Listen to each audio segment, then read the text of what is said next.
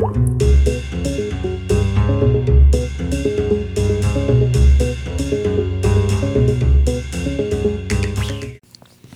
we're here today to talk about Banned Books Week, which begins September 24th, 2017. And this is an event that's organized to celebrate our freedom to read. During this event, many people come together to support the freedom to seek and express ideas. And as the ALA states on their website, these ideas obviously could even be unorthodox or unpopular, which is a lot of the reason why they're banned. The ALA Office for Intellectual Freedom puts out an annual list of the 10 most challenged books for that year. So you will be able to access that online.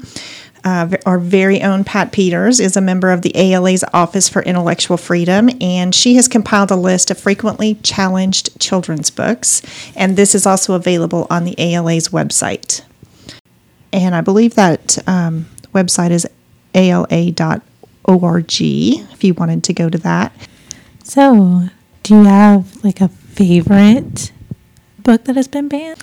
I don't have a favorite. What has been very interesting to me in this process this year is it's the first time I've really thought a whole lot about banned books. Mm-hmm. And so the funny thing about that is that it makes me want to read them.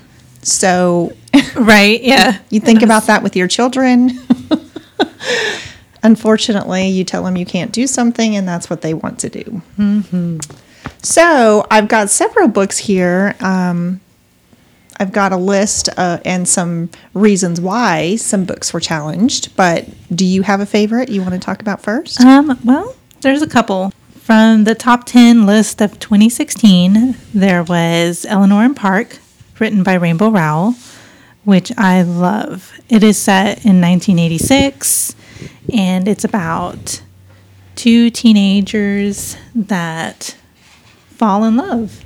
And Eleanor is the new kid coming into the high school, and she's got this wild red hair and dresses a little weird, and everybody, starts to just sort of be a little weary of her, and she becomes more of a target. And Park is an Asian boy who really loves comic books and, a lot of the great 80s music. Love it. Yeah. And so they meet and, they fall in love. And it was challenged because it had offensive language. Now, this is a YA book, I'm assuming? Yes. Okay. Which means young adult. Mm-hmm. Okay. Yep. Definitely for I would say 13 to, but yep, they do definitely drop some F-bombs in there. Okay. And so it was challenged for offensive language. I personally think that this is stuff they hear every day, things that they're saying every day.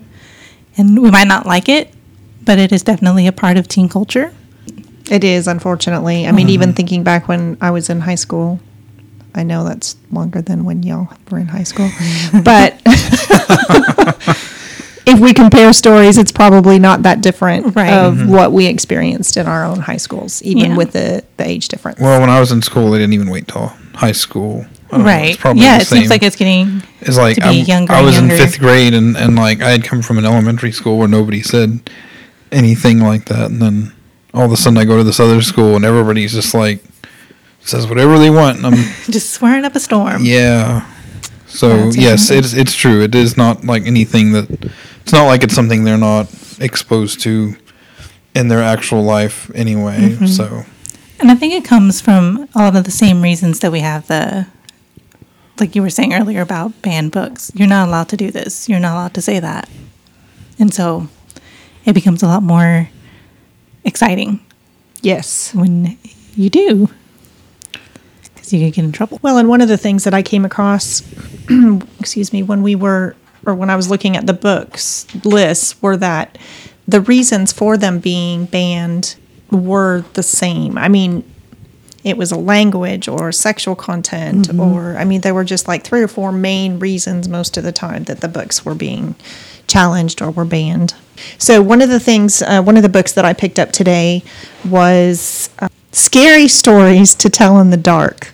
So obviously that's like ghost stories, and I mean, I don't know about you, but we told ghost stories when we were kids. It's just kind of one of the things we did. And this book was banned, I believe, because of those reasons. But I started reading it today, and have y'all read it? Oh, yeah. I've read some of those. Yeah. Okay. So it's really just a short little bits of things of how you can scare your friends, really. It's how to tell a story so that it's scary. Little pieces of scary stories. And I think the scariest parts of those books are the illustrations. the artwork. Yeah. I was always under the impression that it was banned because of the artwork. Yeah, I would think that it was the art than anything else. Which is, some of it is kind of grotesque. There is a new scary. edition of these that has completely different artwork. It's they're not different as good. illustrator, not the same kind of scary at all. Well, it says here from one of the sources that I had looked at, it says these books were banned in between 1990 and 1999, and it says the reason because they were inspired by folk tales and urban legends, were basically terrifying. But then again, so was Everyone Poops, and nobody ever banned that. I think it's been challenged. Yeah, I do think it has been challenged. It may. But no one ever does ban it. So another one that I came across today was Maurice Sendak book, and it was titled In the Night Kitchen, and I had not ever read it before. You hadn't read In the Night Kitchen before? I hadn't. I mean, Where the Wild Things Are was the main book of his that I had read, and I remember from a kid that was one of my favorite books. But this one was challenged because the pictures, the little boy didn't have clothes on for a lot of the book. It wasn't a lot of the book. It was like 4 pages because then he's wearing cake batter. And then again, he's without clothes again at the end. You wouldn't want him dropping in there with clothes on, dropping into that cake batter. Right? That'd be gross. So it was challenged for nudity? Yes, it says because he spends his entire dream naked. But that's not completely true. But it's been on the list for the past 25 years. Yeah. Right. Actually, a few years ago, we came across one of our copies of The Night Kitchen where someone had drawn little pants on him. Oh, Really? Very meticulously, too. Yes. Little brown underwear Yes. on every single page. If you didn't know that he was naked and you flipped through there, You wouldn't. you would think that he was wearing little brown pants. Wow. the entire time. Something that I thought of also because I was looking through our catalog to see which of these books we had. And we don't have all of them, but, we have quite a few. And some of the ones that we didn't, I looked in the consortium to see if they had it. And it was interesting that some of them were there, but they had not been returned. And the thought went through my mind if maybe somebody just took the book and didn't return it because of those reasons. yeah. Both good examples of freelance censorship. Right. Yeah. In a previous library where I worked, we had the books by Robbie Harris and the books by Linda Medeiros that are about growing and changing your body for kids who are about to go through puberty. And there was the one set of books that just kept coming up missing. And it turns out it was one family, one mom who decided those books should not be available to her children. So she would check them out and lose them. Wow. And it turns out what she ended up doing is giving this author tons of our money because we kept buying new copies. And then she kept checking them out under someone else's card because hers was banned, or, whatever. And so we probably bought 6 copies of those books because of this one family where the mom thought these books should not be available to my children. And instead of coming to us and talking to us about it, she did this passive-aggressive kind of thing to and also keep them talking to out of her her own kids. children about them. I mean, that seems to be the easiest solution of, I don't want my kids to read this. let me talk Well, to my it children. wasn't. She didn't think they were appropriate for anybody's kids, and that's where you get into censorship. Yeah. That's the problem. I mean, every parent has the right to say to their child, "No, I don't want you checking that Right. out." But when it comes to, I don't think this book should be on the shelves, that's where the censorship really shows up. When I started my degree for my MLS, Master's in Library Science, my very first class, I had to interview a director, and we were talking about books being available and not being able to censor as a librarian. And it just hit me that as a parent, my child could go into a public library and check out any book Absolutely. that they wanted to. So I thought, well, I don't think I really want my child to check out, James Patterson books or Stephen King or Nora Roberts for, various different reasons. And, having the conversation with her, it's like it's not the librarian's job to censor basically what a child can read and what they can't read. It's the parent's job to keep an eye on what the kid is reading. And that made me feel better, I guess, that I have control over that in that respect, but it was still a little frightening to me that my child could go in and have access to anything that was in the library. But that's what it's all about, is access. That's what a public library is here for, is to make access available for, whatever somebody wants. And, of course, a parent has the right and the responsibility to decide what their child is going to choose. But well, it's also different from a librarian's perspective because we do not know the age of the child. We do not know the education level. We don't know anything about that child as it comes into the library.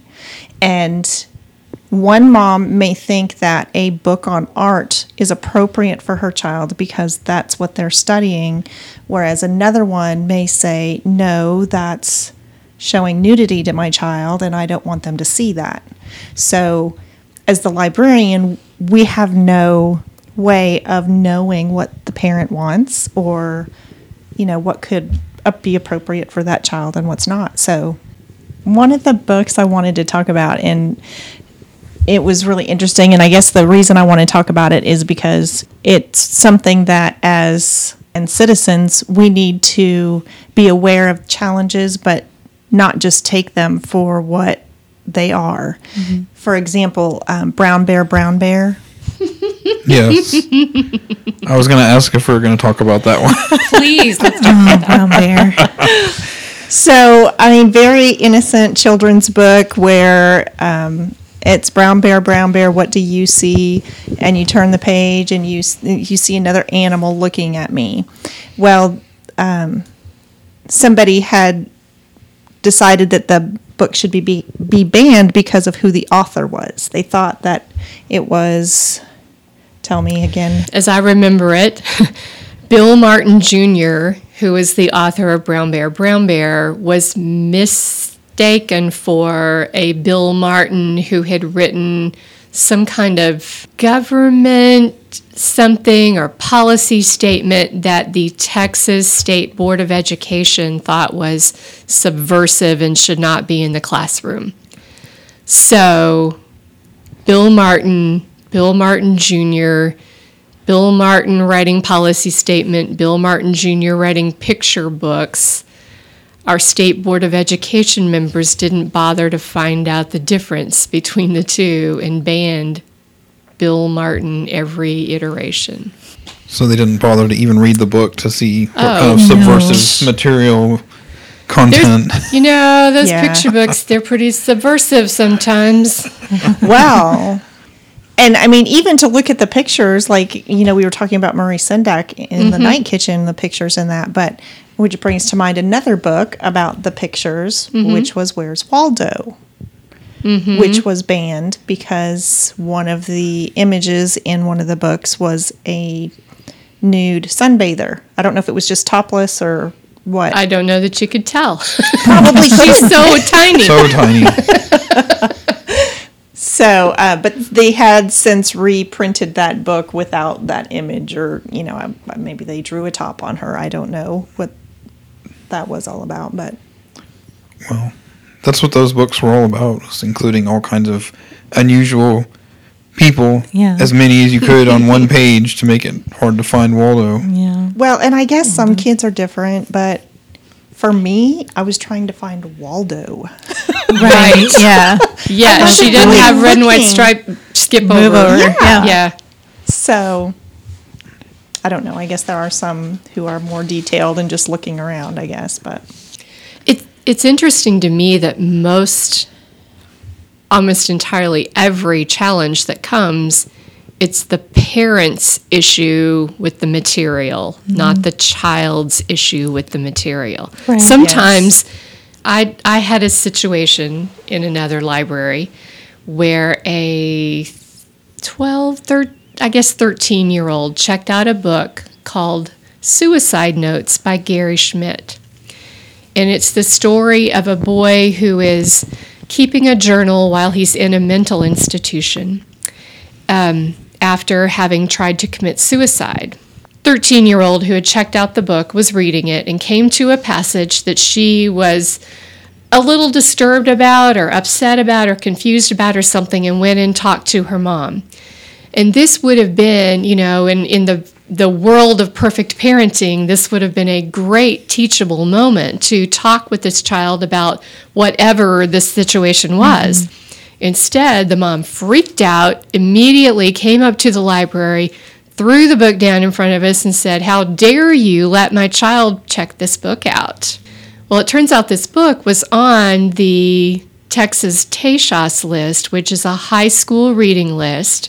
In this particular library, our young adult section included middle school and high school books, and the TASHAS reading list was displayed right next to the middle school Lone Star reading list. It was right there. The child picked it up, checked it out, brought it home, and started reading. And I believe the scene she was upset about was about 3/4 of the way through the book. So the incident was 3/4 of the way through the book.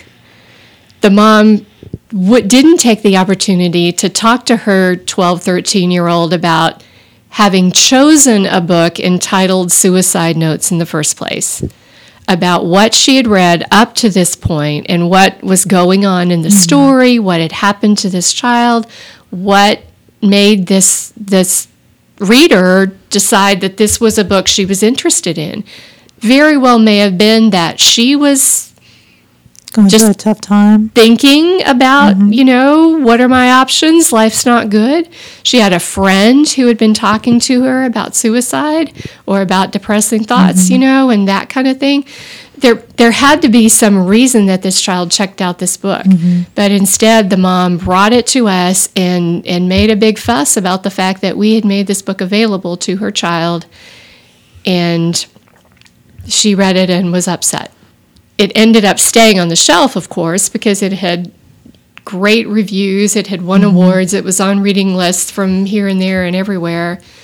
But the whole incident was just horrible for us and for the family because of the way it was handled. And I can understand a parent reading something that is very unpleasant and uncomfortable to read and being concerned for their child. But when that child has specifically chosen a book that's about an uncomfortable subject, they need to take that opportunity to talk to their child instead of accusing the library of trying to undermine their parenting.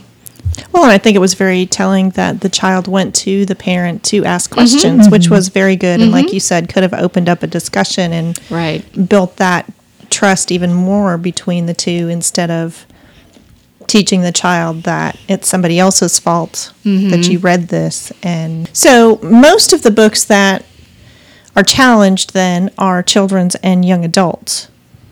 Yes. Most, yes. There are a few that, and I always find it so surprising when an adult challenges an adult book. I, as an adult, have the right to read whatever I want, and no other adult can tell me that I can't read that. And so to me, it's always,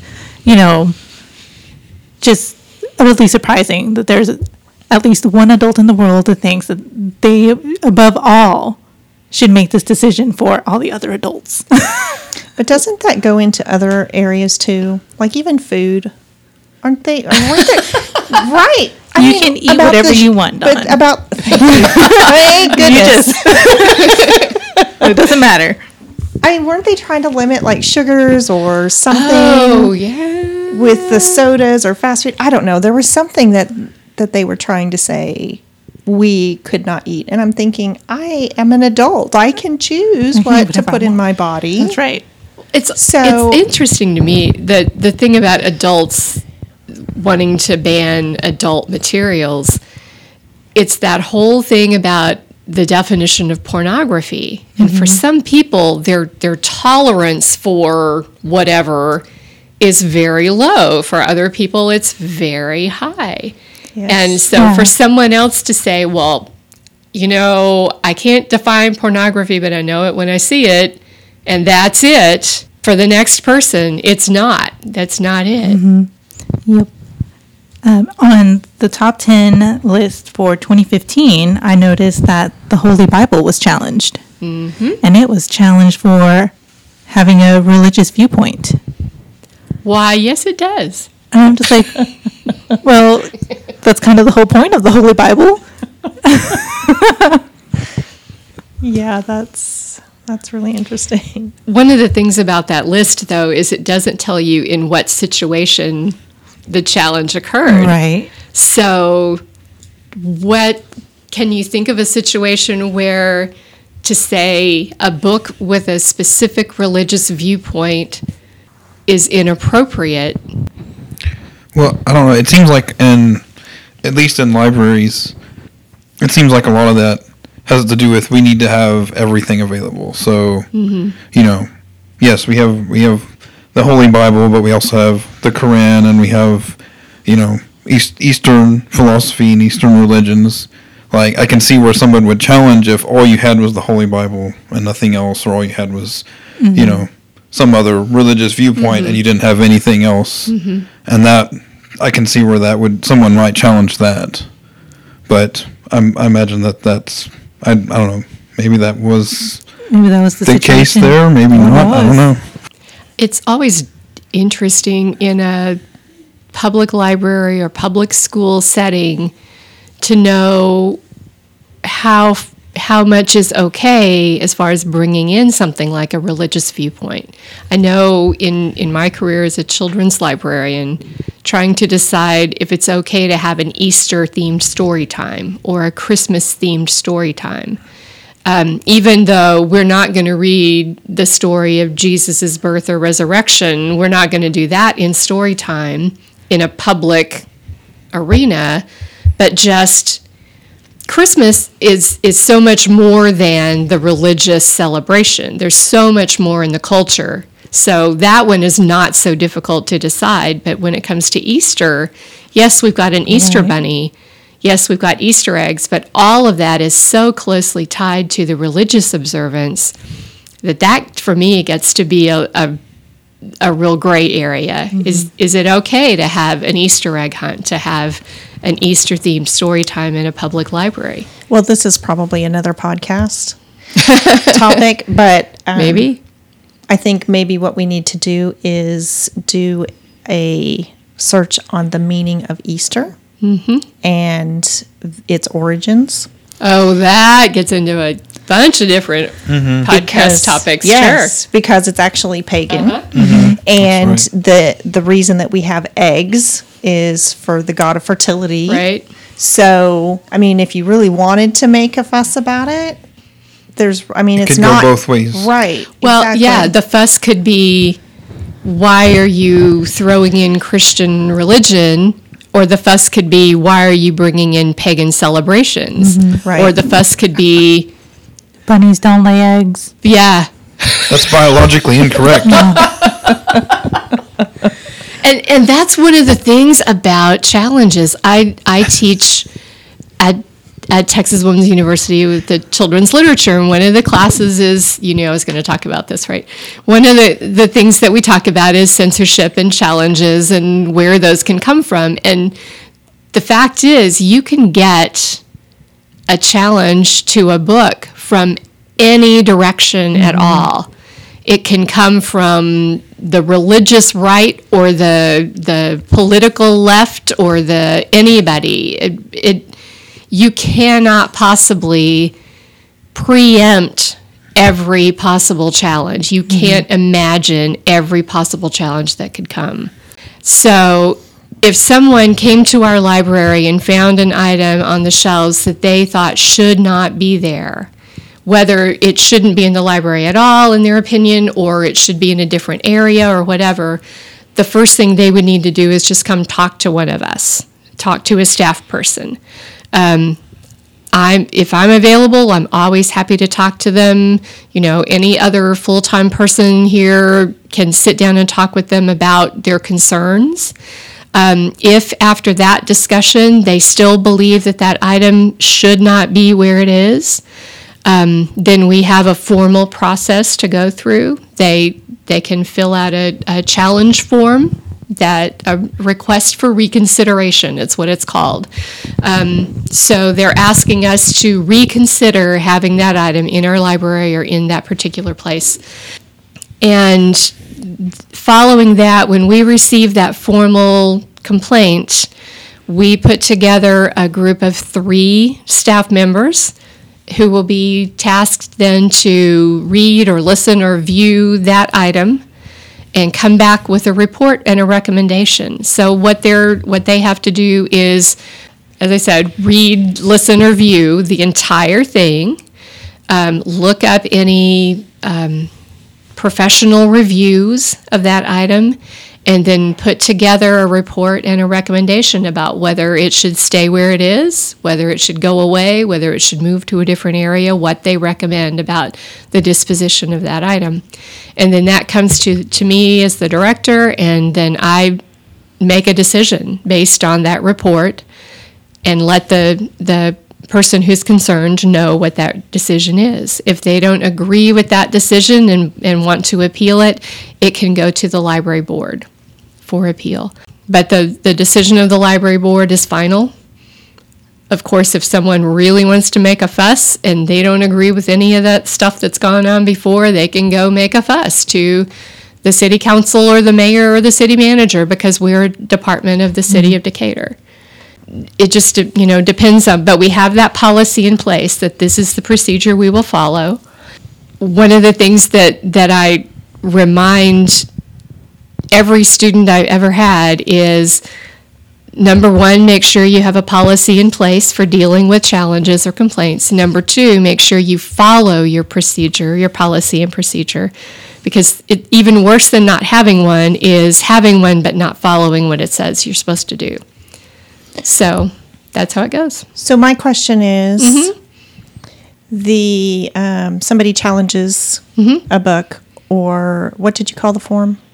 Request for reconsideration. Okay, request for reconsideration. So what if somebody else comes in and submits a request for reconsideration of keeping it in the collection? How can we take that out of the collection without other people's views? I can tell you that I have never removed an item from my library collection.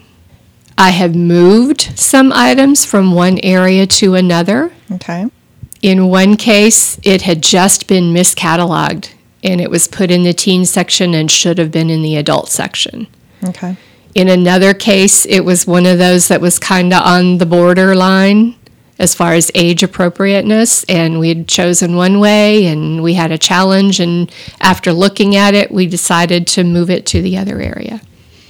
But other than that, I've never even moved anything from the same area based on a challenge. So, okay.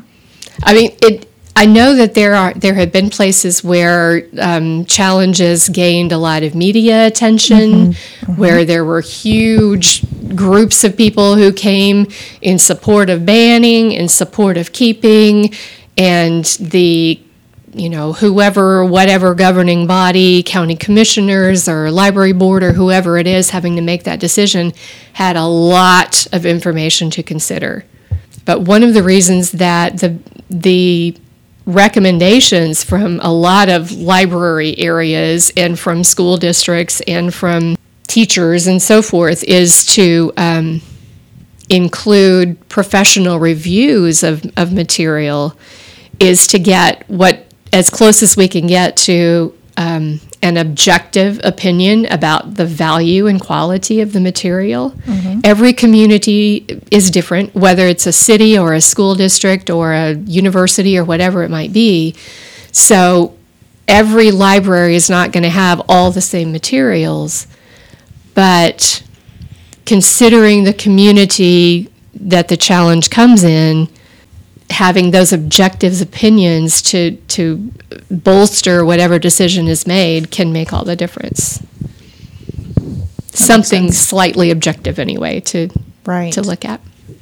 So just out of curiosity, how many challenges have you been faced with, I guess? Here in Decatur, I believe there have been 4 or 5 over the 5 years that I've been here. Okay. But it's been at least 2 years, maybe 3, since I had one. And in previous libraries, 6 to 8. Okay, not a lot. Double digits, but less than 20 total. So one of the, we talked a little bit about the number or the type of books that were being challenged or banned. One of the topics we have not talked about was the LGBT area of books. There's been a lot more of those coming out recently. No pun intended. Oh, yeah. Oh, yeah. No, really, not intended. That's my job, to make jokes like that. Sorry. Was that cheesy and corny? And corny, that's right. Anyway, there was a couple of books that were on the list. Heather Has Two Mommies was one of them. And Daddy's Roommate was another one that was in the 90s. And those are old. They got a lot of attention early on and not so much anymore. Now, the big subject is transgender. Okay, because it does say here that those 2 books have been removed from the ALA's top 100. Right. Challenged books. Yeah, they haven't been, as far as I know, they've not been in the top several in at least 10 years, maybe longer than that. Oh, goodness. Okay. Yeah. I'm sure, there are places where somebody is still discovering them and saying something. But it seems like the fact of children having same-sex parents is not so unusual as it used to be. Mm-hmm. It's not hidden like it used to be. So it's not quite that big a concern anymore. I think there are still, every once in a while, challenges to the Penguin book. Yes, and Tango Makes Three. And Tango Makes Three, yeah, thank you.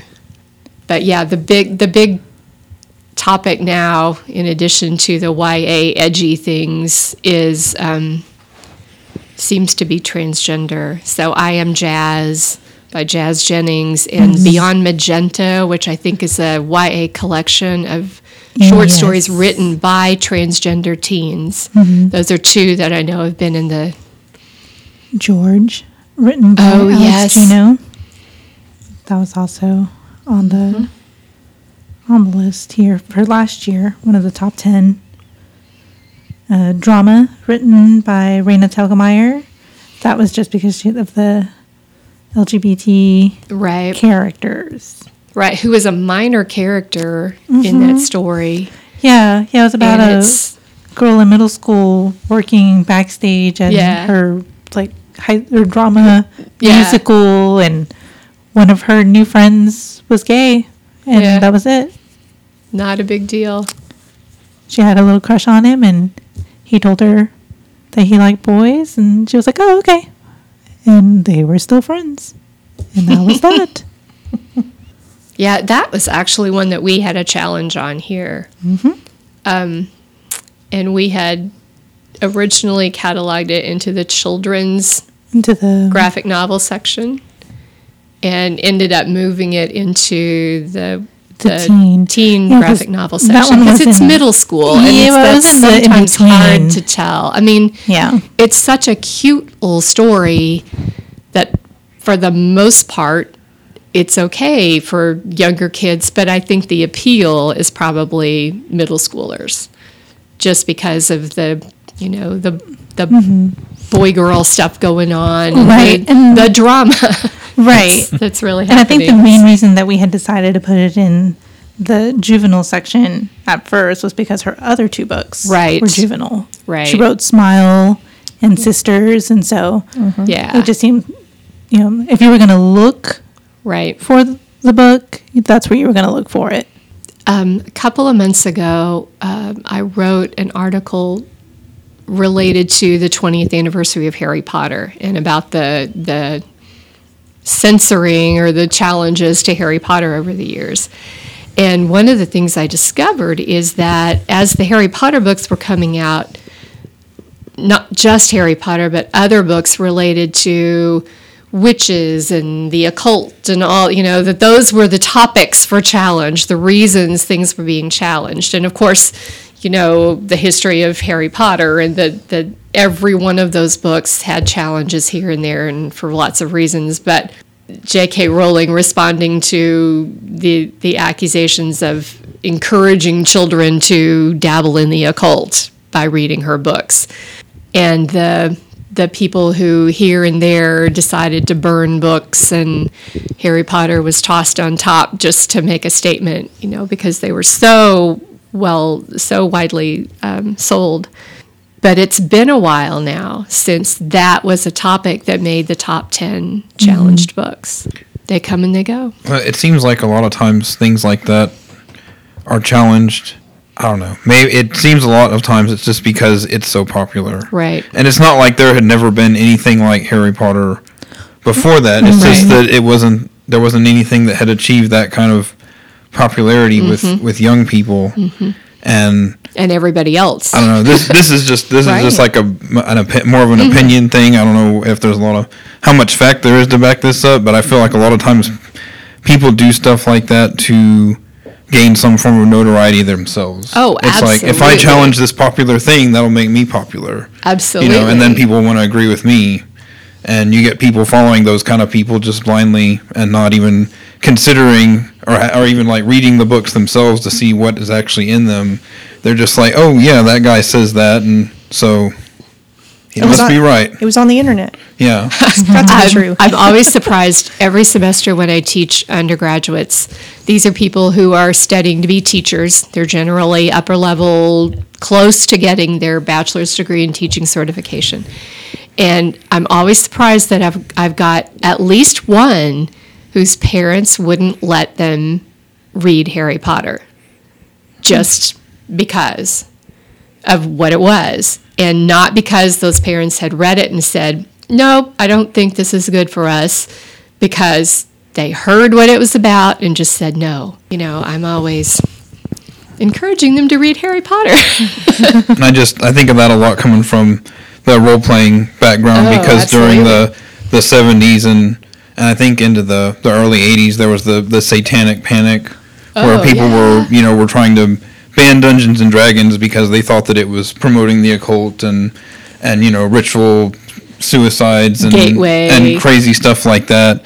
And I did a lot of research into that, and it was exactly that kind of instance. Like the main people that were endorsing the censorship of the game were just trying to achieve some kind of notoriety themselves. Right. And if you look into Gary Gygax and his history, Gary Gygax actually was a Christian, and he created the game with the intent of it being a battle between good and evil. Mm-hmm. And he didn't say a lot of that because he didn't want it to kind of backfire on him saying that. But that was when he created the game, that was his intention. So anybody that actually did any investigation into something like that, because, I mean, regardless of what anybody feels about Harry Potter, it essentially is a battle between good and evil. Mm-hmm. Right. And so, right. And it's in a fantastic world. Mm-hmm. That's it's just a matter of user discretion. Right. I think sometimes there are some people who think anything that's that's set in a fantasy world is automatically escapism and not a way to learn to live in real life.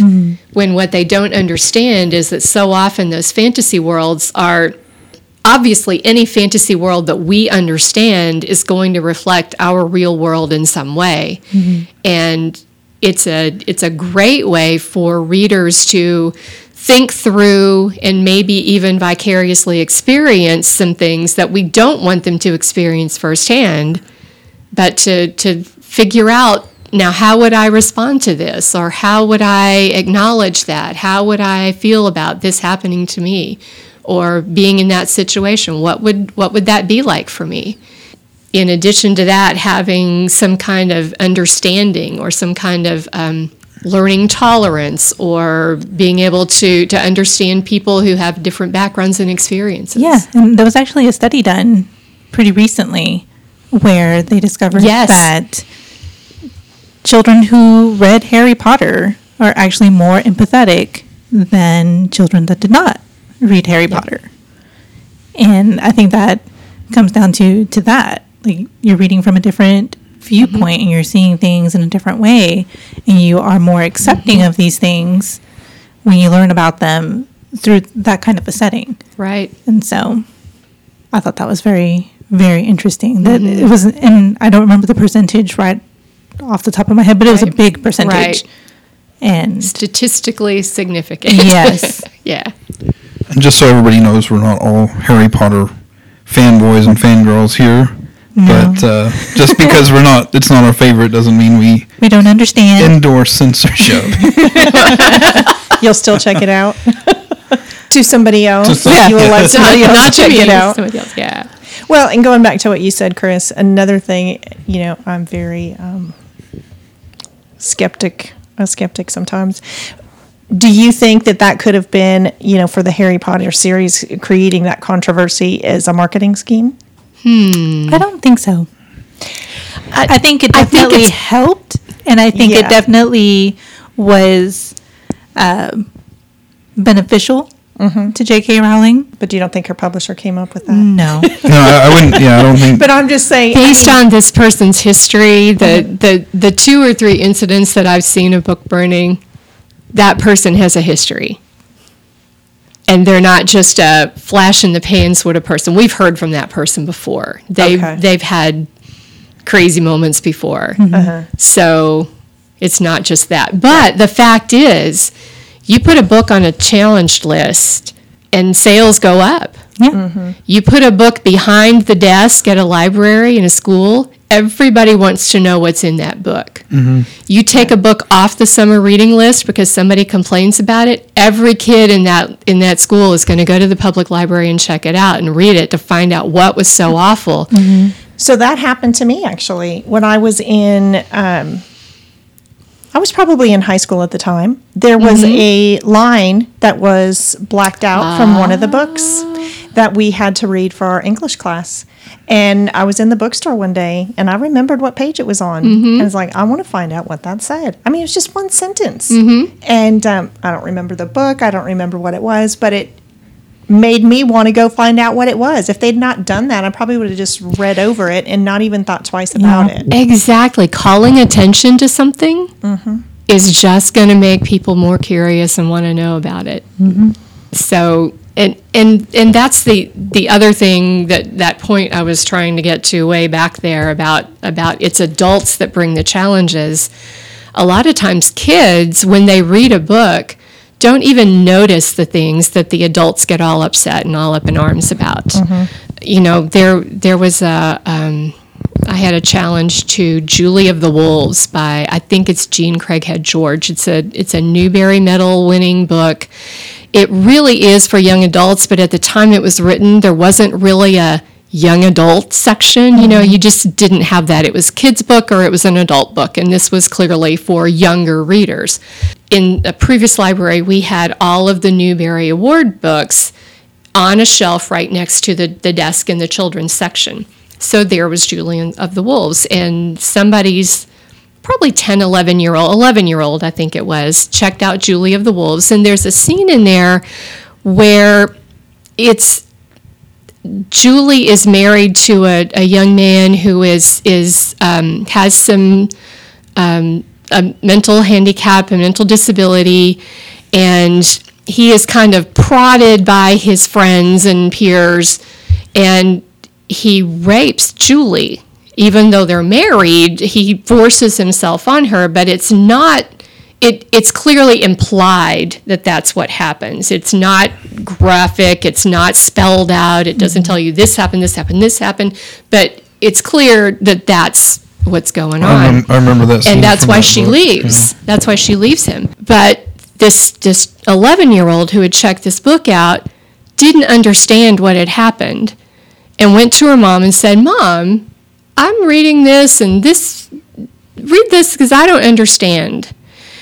And again, the mom could have given her the whatever version of this that she wanted to, but instead she brought it back to us and said, "How dare you let my child check this out? This is inappropriate. This shouldn't be in the children's area."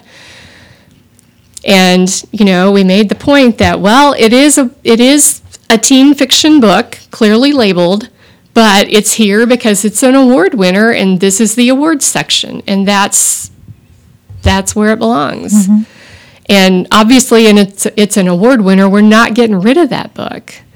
But again, the missed opportunity for that parent to just give a quick, well, he hurt her and he shouldn't have, but these boys were making fun of him, so he thought he had to just to prove to them that he was tough or something. I mean, she could have said that simple an explanation, and the child could have gone on and read the whole story about Julie and the Wolves, which is the whole rest of the book, mm-hmm. and enjoyed it, and it would have been fine. Instead, this mom had to get all up in arms about all this stuff that we were letting her child read about that the child didn't understand anyway. My child was reading a book, and we were driving in the car, mm-hmm. and he says, "Mom, what is this word?" And I said, "Well, spell it." And he says, Penaten, and, he finished spelling it. And it's like, okay, penitentiary. And so after a minute, he goes, "Okay, Mom, what is this word?" And I said, "Well, try to sound it out," or, And he goes, "Cigar. What's a cigar?" I said, "Spell it." And he says, Cigar. I said, "Cigar." And he did that 2 or 3 times, and I'm like, "What book are you reading?" It was The Christmas Story. So, I mean, sorry, it just kind of makes you think about what they're reading when they start coming up with these words. Mm-hmm. So, Chris, your point about fantasy and good versus evil that's near and dear to my heart, because fantasy is one of my favorite genres to read, and one of my favorite books is Madeleine L'Engle's A Wrinkle in Time. That book is all about good versus evil. Mm-hmm. It's all about the power of love to win out over everything else. I've had a couple of instances where it was challenged, complained about. I actually, my first job as a librarian was in a private school. The 8th grade English teacher had chosen A Wrinkle in Time as an all-class read. And there were 2 parents who, I don't know whether they read it along with their kids or had read it before or just found it on a list somewhere or whatever it was. But there are a couple of things in that book that they got upset about. One is there's a character called Mrs. Which, W-H-I-C-H, but she dresses like a witch in the black robe and the hat because she thinks it's funny. It's a pun to her. And even that's like just a caricature. Right. It's like a Halloween. And costume. This is not what she looks like or who she is at all. It's just how she shows herself in her corporeal form, and she thinks it's kind of funny to do this little Halloween costume kind of thing. The other thing is that there's a character in the middle of their traveling from planet to planet. There's a character that's called the Happy Medium, And again, it's kind of a pun. She wears the traditional gypsy fortune teller garb with the scarves and the coin belt and all that. She has a crystal ball, but it can't tell the future. That's not what she is. She can see what's going on in her crystal ball. She can see what's going on other planets right now. So it's really just a view to what's going on elsewhere. And she's able to show the children what's happening back at home in their families and in their houses and that kind of thing. Kind of like the internet. Kind of like the internet. Oh, thanks, Dawn. Ugh. No, I think the internet's a lot scarier than the happy medium. But she's, just because of how she's dressed and her name, the happy medium, these parents got upset and said, I don't want my child reading this book. Well, of course, a school situation, an all-class read is a very different thing than is it on the shelf in the public library. I'm not sure that if I were teaching 8th grade English, I would choose that book because I think it's more appropriate for 6th grade or a little younger, even though Meg is, the main character is 14, I think. But still, I think the book itself is for a little bit younger. But I went to the headmaster after he had made the decision that, okay, give these kids an alternative to read, pull them out of class when you're discussing this, and don't choose this book next year. That was the decision. I went to him and I said, have you read this book? It is all about what you are trying to show in this school. It's about good versus evil. There is no book I've ever read that is more powerful a demonstration of the power of love to triumph over evil. And he said, it doesn't matter.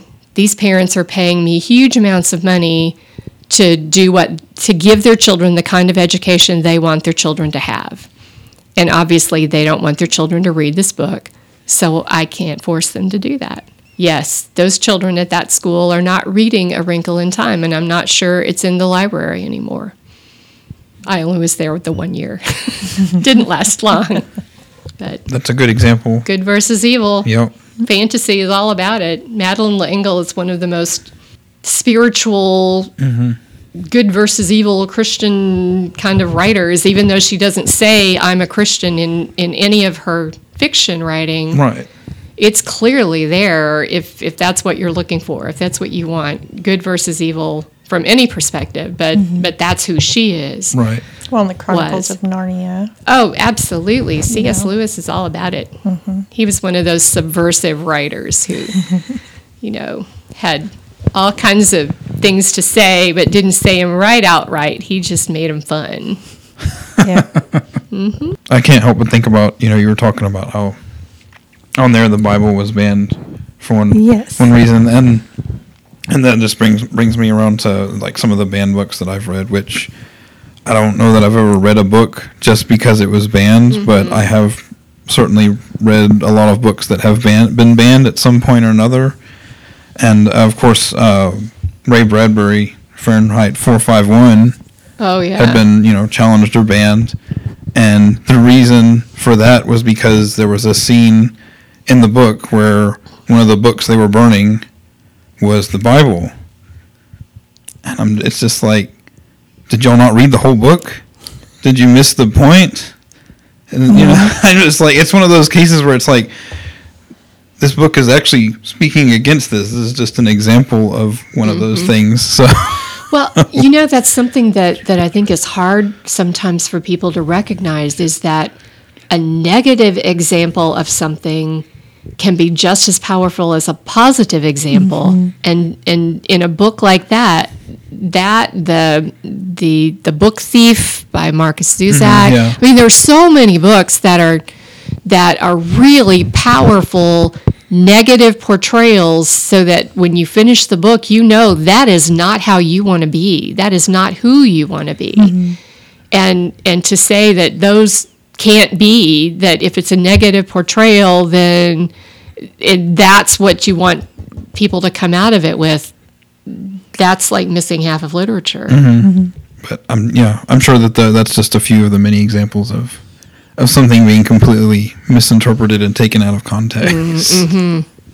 Well, I can think of the people who loved the old TV show All in the Family because they thought Archie was absolutely right about everything. Right. Yeah. And Archie was created to as a negative portrayal of Right. that type of behavior in person. That was the point of Archie. I couldn't watch that show. There was too much yelling and high pitched stuff going on in that show. So there's not very many anime shows that you can probably watch either.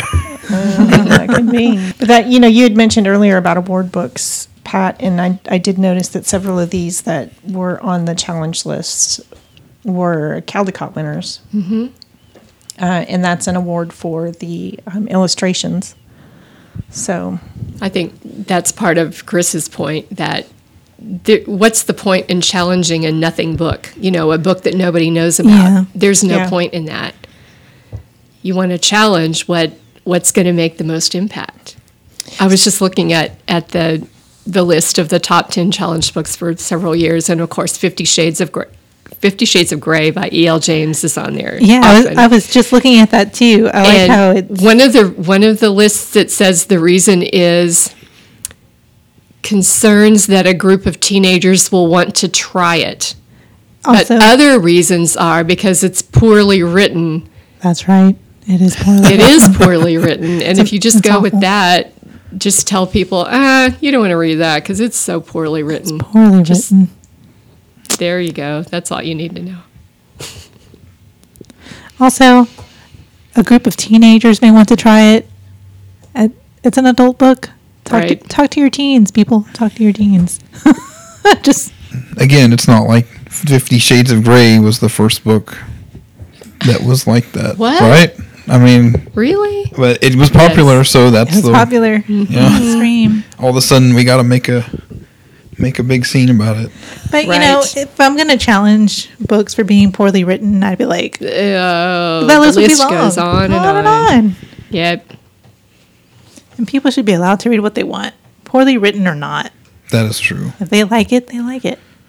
I may disagree with your opinion, but you are still entitled to it. Yeah.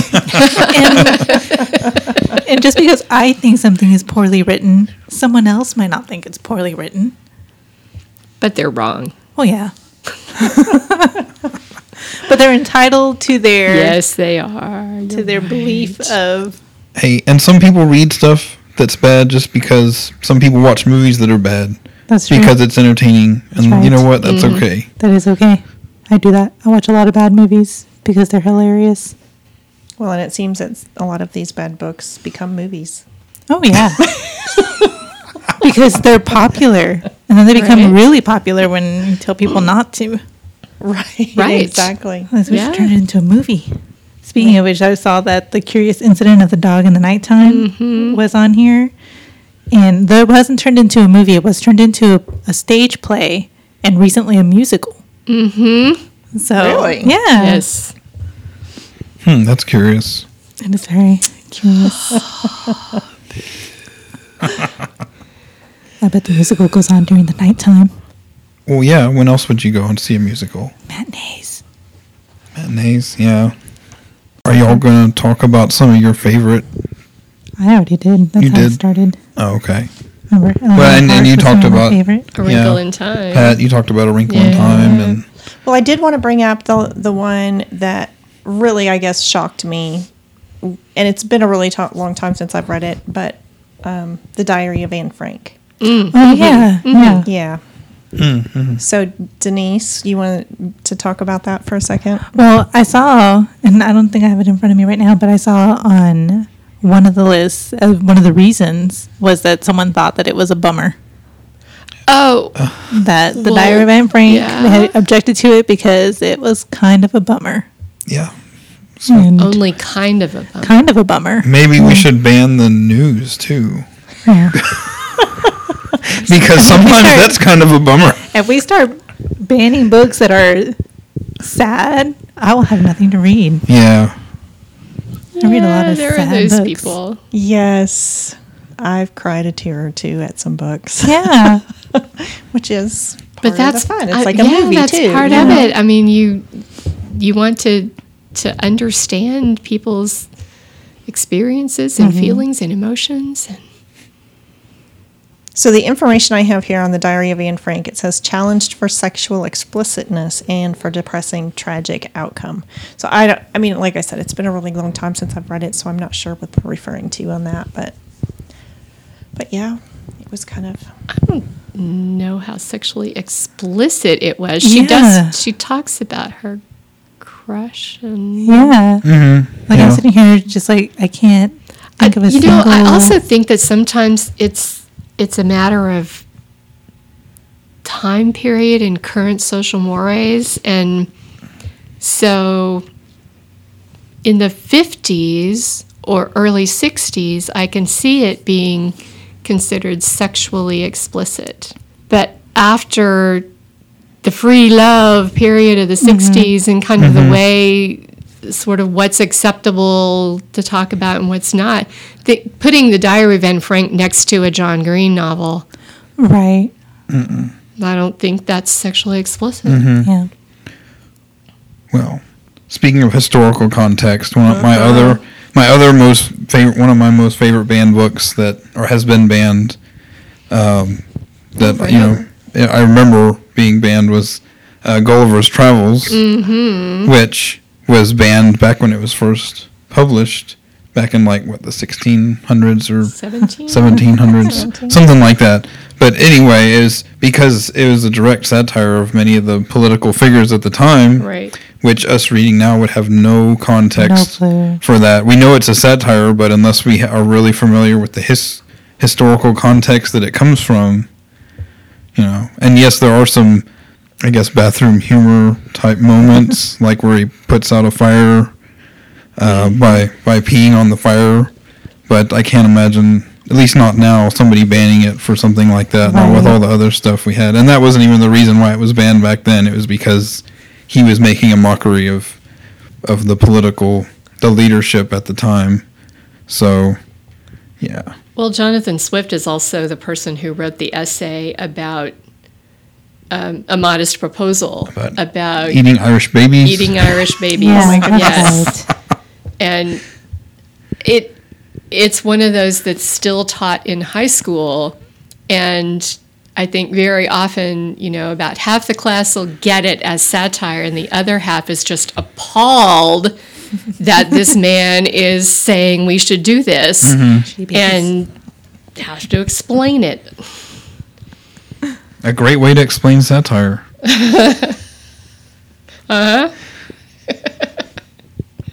So, yeah. So yeah, just because something has been banned in the past, just discouraging anybody from reading a book because it's been banned or whatever. It's like, Well, our display here for Banned Books Week is going to be titled Celebrate Your Freedom to Read. And one of the things that our First Amendment rights guarantee us is the right to say what we want to say, to have access to those kinds of things. And so, Even children. huh? Even children. Including children, yes. The ALA has put out a freedom to read statement for minors involving access to minors. The idea that children should have access to what they need. So books like How is My Body Changing and What Should I Get Ready For and What's Normal and What's Not. That seems pretty straightforward that that's something children ought to have access to. Mm-hmm. And of course, a parent can say, no, we'll just talk about what we need to, or you'll just live through it and that'll be it. Whatever, that's their choice. But to have those books available for the kids who want them. Well, and It's there's so much that's already taught to them in the schools now Right? that it's more of a supplement, learning more about it than being the initiating force, I guess, depending on what the age is. I was thinking of my fifth grade experience when it was all the fifth grade girls piled into one classroom watching the film. And It was all extra warm because it was like 5 classes worth of girls sitting in one classroom, and it was dark and nobody was paying attention because we were writing notes or whatever. And I'm not sure how effective that is sometimes, but Well, that's yes. true, because I got to sit in on the boys' film class. Oh, boy. Yes, I was subbing that day, and got to be the supervisor in that class. And yeah, they would pick out one piece and they would laugh, and it's like, okay, you just missed the whole point. You missed the whole point for the whole class. So, yeah, Right? that's true. And I think that, of course, depending on the family, I think those books that we have available include a lot more information than what's in Yes, they do. the session at school. So, if there's a particular something that this child may be worried about, or something that's happened to them that they don't understand why it's happening, they know it's normal, but they don't get it and it's not comfortable or whatever it is, they can find out more. And we just need to be sure we have those things available, even if someone tries to ban them. Make sure to listen to next week's episode of the Long Overdue Podcast. Check us out on Facebook, our website, DecaturPublicLibrary.com.